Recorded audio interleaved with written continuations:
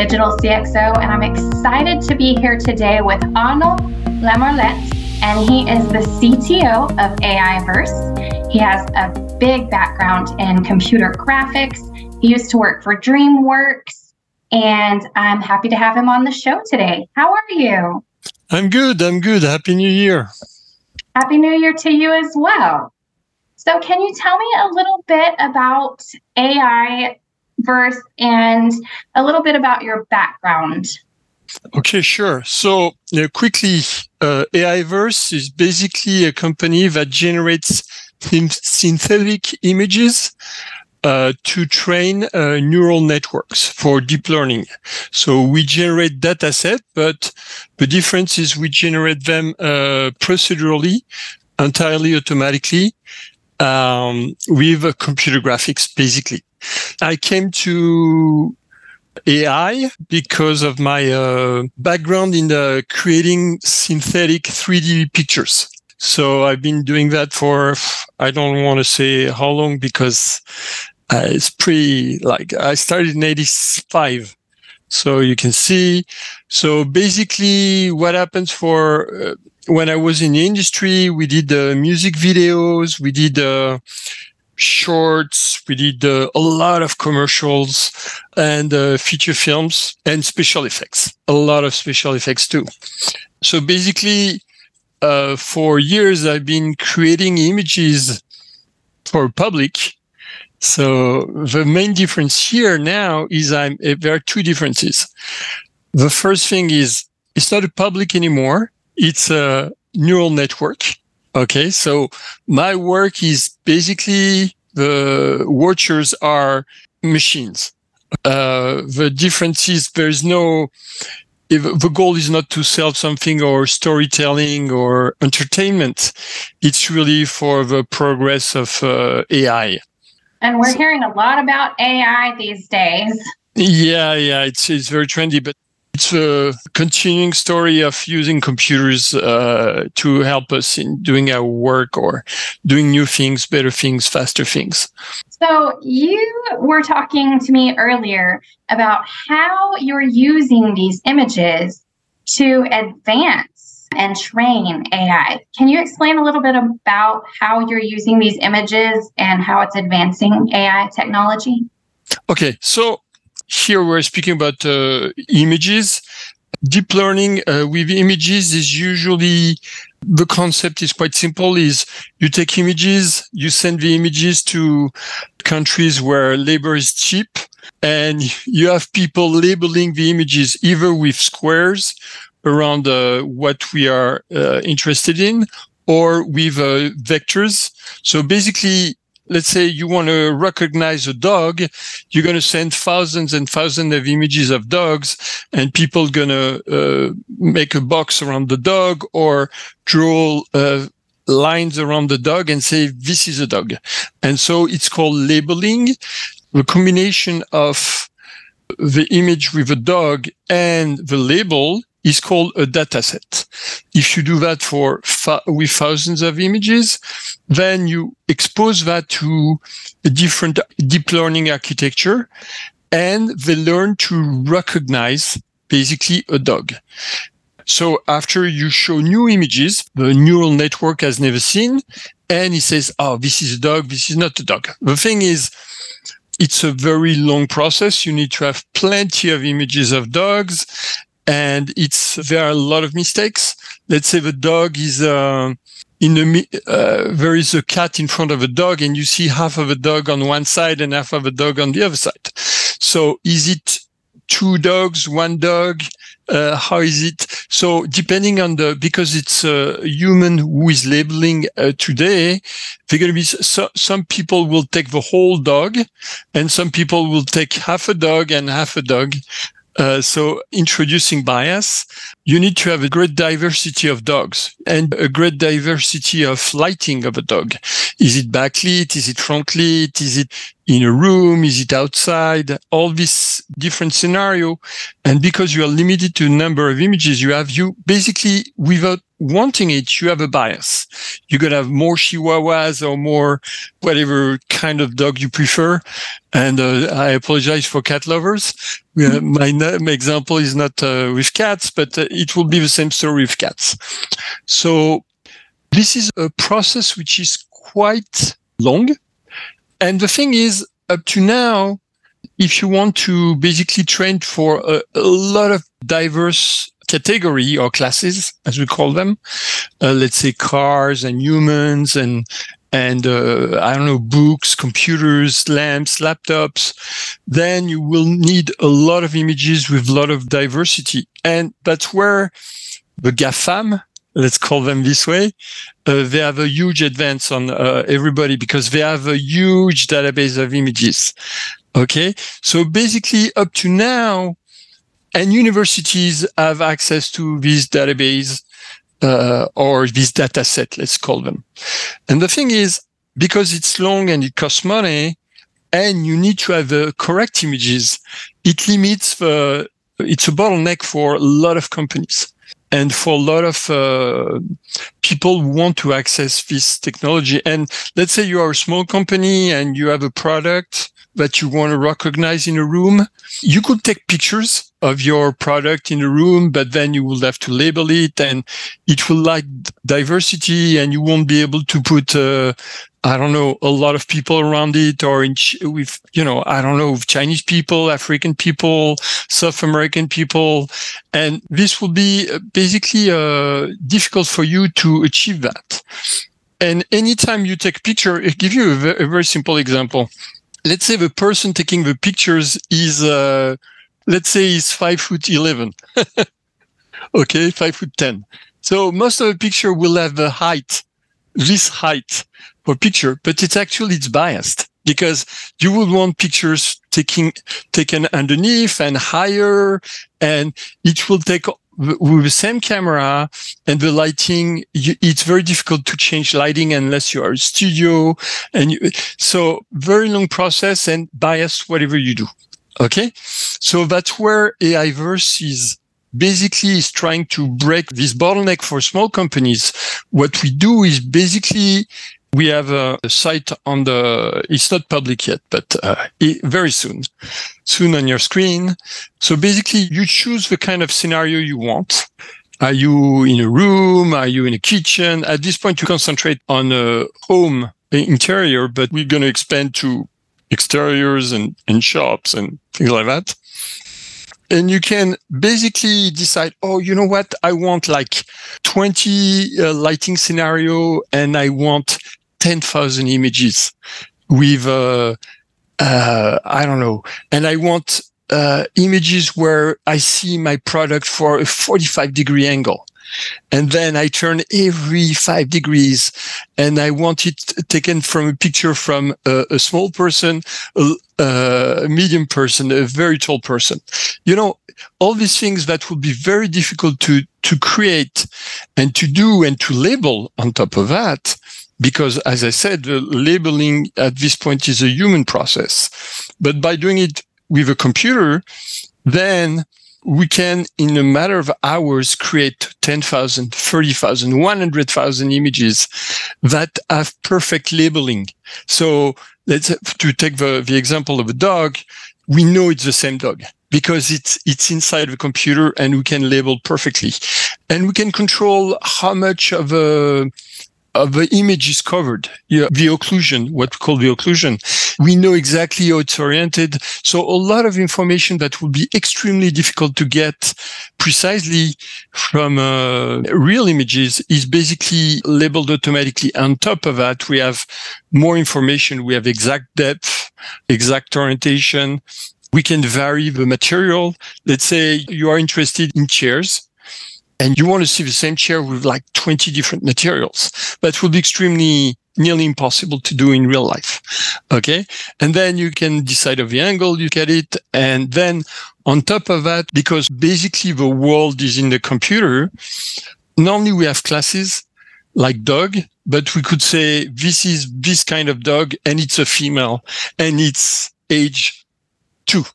You see, we can refine what we call the superclass, class, subclass instances much better, and we can have much variety. And when we train, because the thing is, if you train a neural network and you give too much of one type, you basically bias your neural network towards what you provided here, because every single pixel of the image we provide to our customers, you can basically decide and exactly distribute statistically exactly things the way you want.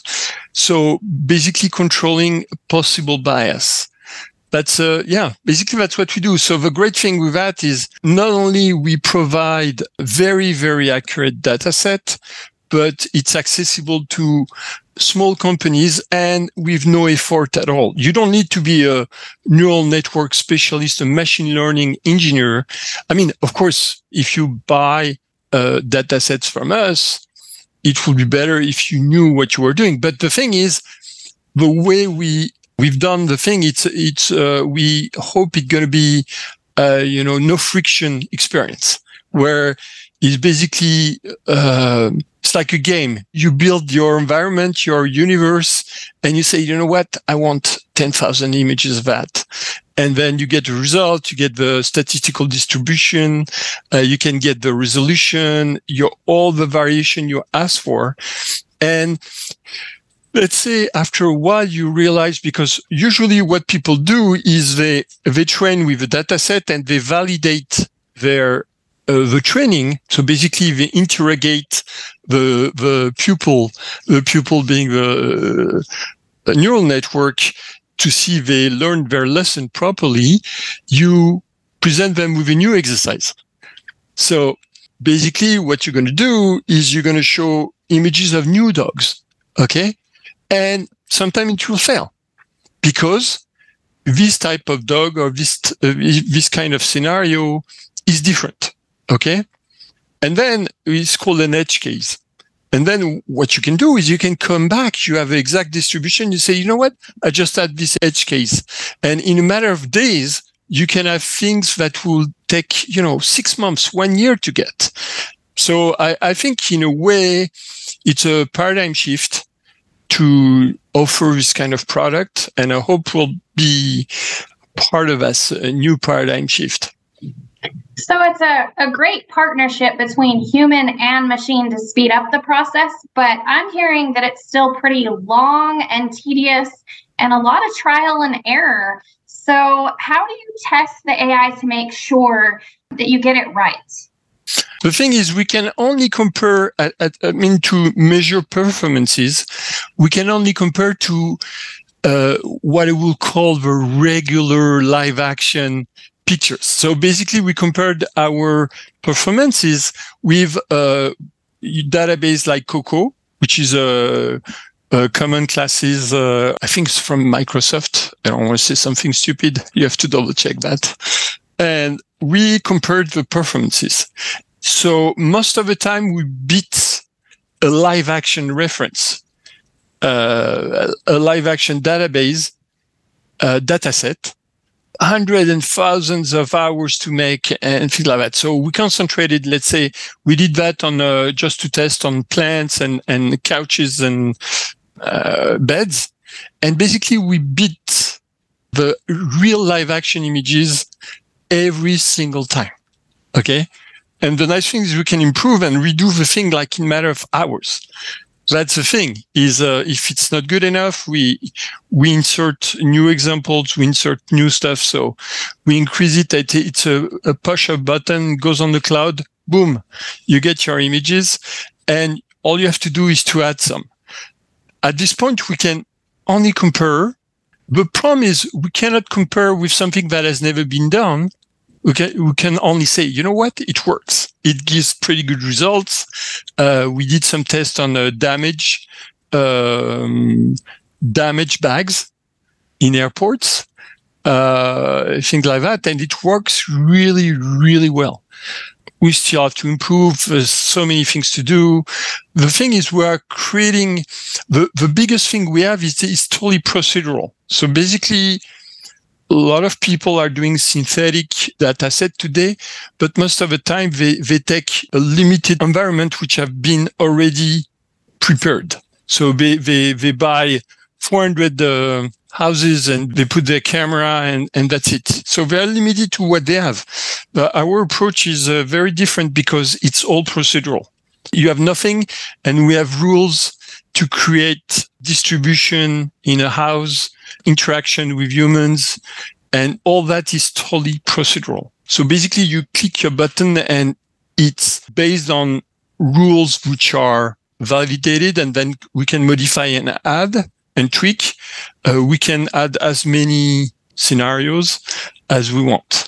So I think that's the two big difference with AIVerse. I mean, synthetic data set, but a lot of people are going towards that.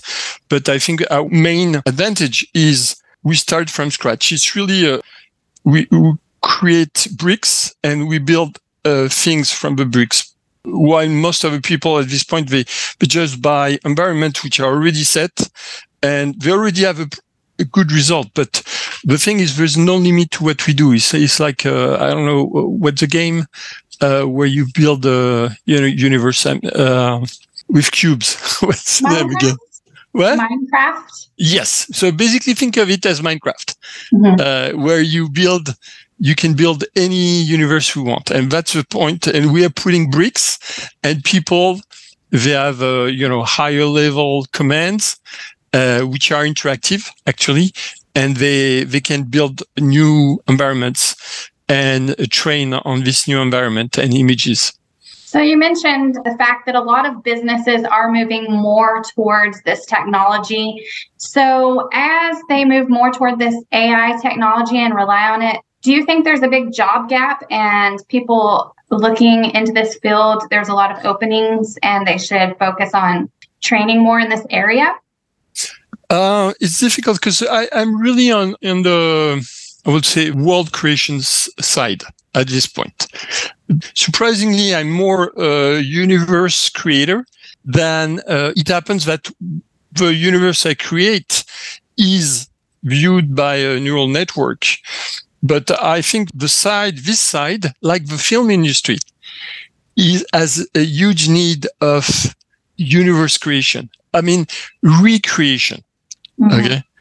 I won't speak about the machine learning industry itself because, of course, there's a lot of needs. But this new how to create synthetic worlds automatically or with, I would say, supervision, put it this way.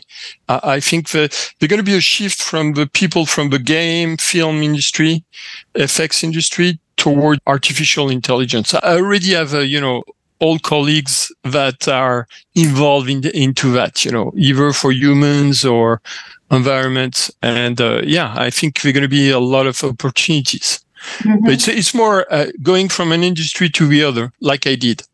Yes. Yeah, there's a lot of shifts going on from people bouncing from one industry to the other. So I know there was a survey recently from Gartner. 60% of the data used for developing AI and analytics, it would be synthetically generated. So knowing that, what would you say moving forward? What are the uses going to be for this synthetically generated data? Okay, so we have to separate two things. When we speak about synthetic data, it's not necessarily images, because a lot of training is not about images. Like ChatGPT is not analyzing images. It's analyzing text. You see what I mean? So ChatGPT could generate data that will help their competition because as soon as they generate text, this text comes into what can be analyzed and used as a data set. So I'm surprised 60% seems low actually for me. The only reason people are not using synthetic data more is because it's complicated to do. But I see no reason to use actual data if you can reproduce it with no bias in a synthetic way. The burden is on the people who are generating the synthetic data because it has to reflect reality. I think that the transition going to be, at least initially, it will be a mix of both of them. Because when you train, in our case, when we mix live action images with our images, it's actually the result are in AP terms. So people who are in in AI, it's one metric, what is called the AP. And we have up to 30% AP increase, which is huge, huge. If we train with our image, let's say we have a score. We train with live action image, we have a score, which is a little bit less, sometimes a little bit more, but we're better because all we have to do is to add images. But if we mix both of them, then it's the result. So I think initially people will mix synthetic data with real data, especially to cover edge cases or cases which are difficult to get or obtain, which makes sense. You see what I mean? Let's say you want to recognize a person from the top or dog from the top. How many pictures of dogs do you have which are exactly from the top? Let's say, I'm saying random things, but let's say you have a very accurate satellite and you want to recognize the dog from the top. So obviously your satellite is in the air and the dog is seen from the top. Okay? So actually you don't have much information about that. I mean, it will be very difficult to get pictures of dogs. So what you're going to do is you're going to mix real pictures with synthetic ones. You mix them together to get a complete training. I see that happening for a while. And then the shift going to happen, progressively. And at the end of the day, say, why do we mix real images, or why do we mix real data? I think that's it's going to be progressive. Another thing I want to say, and I want to insist on that, is whatever you do, you always introduce bias with real live action images. The two reasons you introduce bias, I want to summarize what I said before because it's quite important. The two main biases when using real data is the people who are labeling them. Depending on the culture, the perception of what is seen can be different. I gave the example of a dog. You see part of a dog and other part. Some people will make two. But I give you another example is a seat. What we call a chair or seat. The chair can be interpreted differently depending on the country. Some people won't say a stool is a chair or ottoman is a chair. Yeah, some people will say, no, it's not a chair. Some other people will say, yes, it's a chair. And I've seen actually real live action images where half of the ottoman were labeled as chair and the other half were not labeled. So there's already a bias because it is not a clear definition when you label things. That's the first thing. The first error comes from the labeling because it's a human intervention. And the guys, they do thousands of images per day. So they're going to be tired and they're going to cut into the object. And sometimes they will miss, let's say an example of stack of 20 chairs. The guy will going to take the 20 chairs and say, okay, chair. Why another guy will make, 17, another guy is going to make 16. You see what I mean? Mm-hmm. And when a chair is behind a table, sometimes you only see the feet of a chair. The legs of the feet. I don't know. You call them legs. and then you are not sure what is on top of the table. Is it still the same chair? It's not. We don't know. Here we know. So the first bias is human. The second bias is the choice or the images you have chosen. Or you have, because you are limited in your number. And that's the second biggest bias is you have a limited set of images. And I won't even speak about bias about race and ethnicity where it becomes tricky even to speak about it. But darker skin are usually more difficult to identify or more precisely than fair skin for a lot of lighting reasons. But this is another bias you could have. Another bias is but here I'm not speaking about images, is it reproduces, but that's, it's common knowledge. It reproduces the existing bias. let's say when you speak about automatic sentencing with AI, based on the environment and the parameters. So it's jurisprudence. It's going to take the result of existing sentencing and it's going to apply the same rule. But guess what? Previous sentencing had a lot of biases. So that's the thing, is you reproduce. The problem with AI is not the AI itself, is the training. If you train your neural network with bias, it will reproduce the same bias. Right. So it can be morally wrong, good. I'm not speaking about that at this point. I'd say it's not unbiased, whatever you do. Creating synthetic data, you can still create bias on purpose. That's the difference. Yeah. Usually, if you do a correct job, it should be unbiased. I hope. So there are a lot of challenges to this process, and the trick is not trying to speed it up, taking your time and not jumping over, making sure to cover all angles, and just trying to train the AI in the best way possible and test the outcome. Yeah. That's what we're trying to do, and we'll try not to. I mean, when we generate things, we try to have as extensive as possible. Right. Well, I want to thank you for coming on the show today. You have shared so much information for our listeners today. It was very informative, and I appreciate your insight. I appreciate your call, Amanda, and see you next time. Thank you. Take care.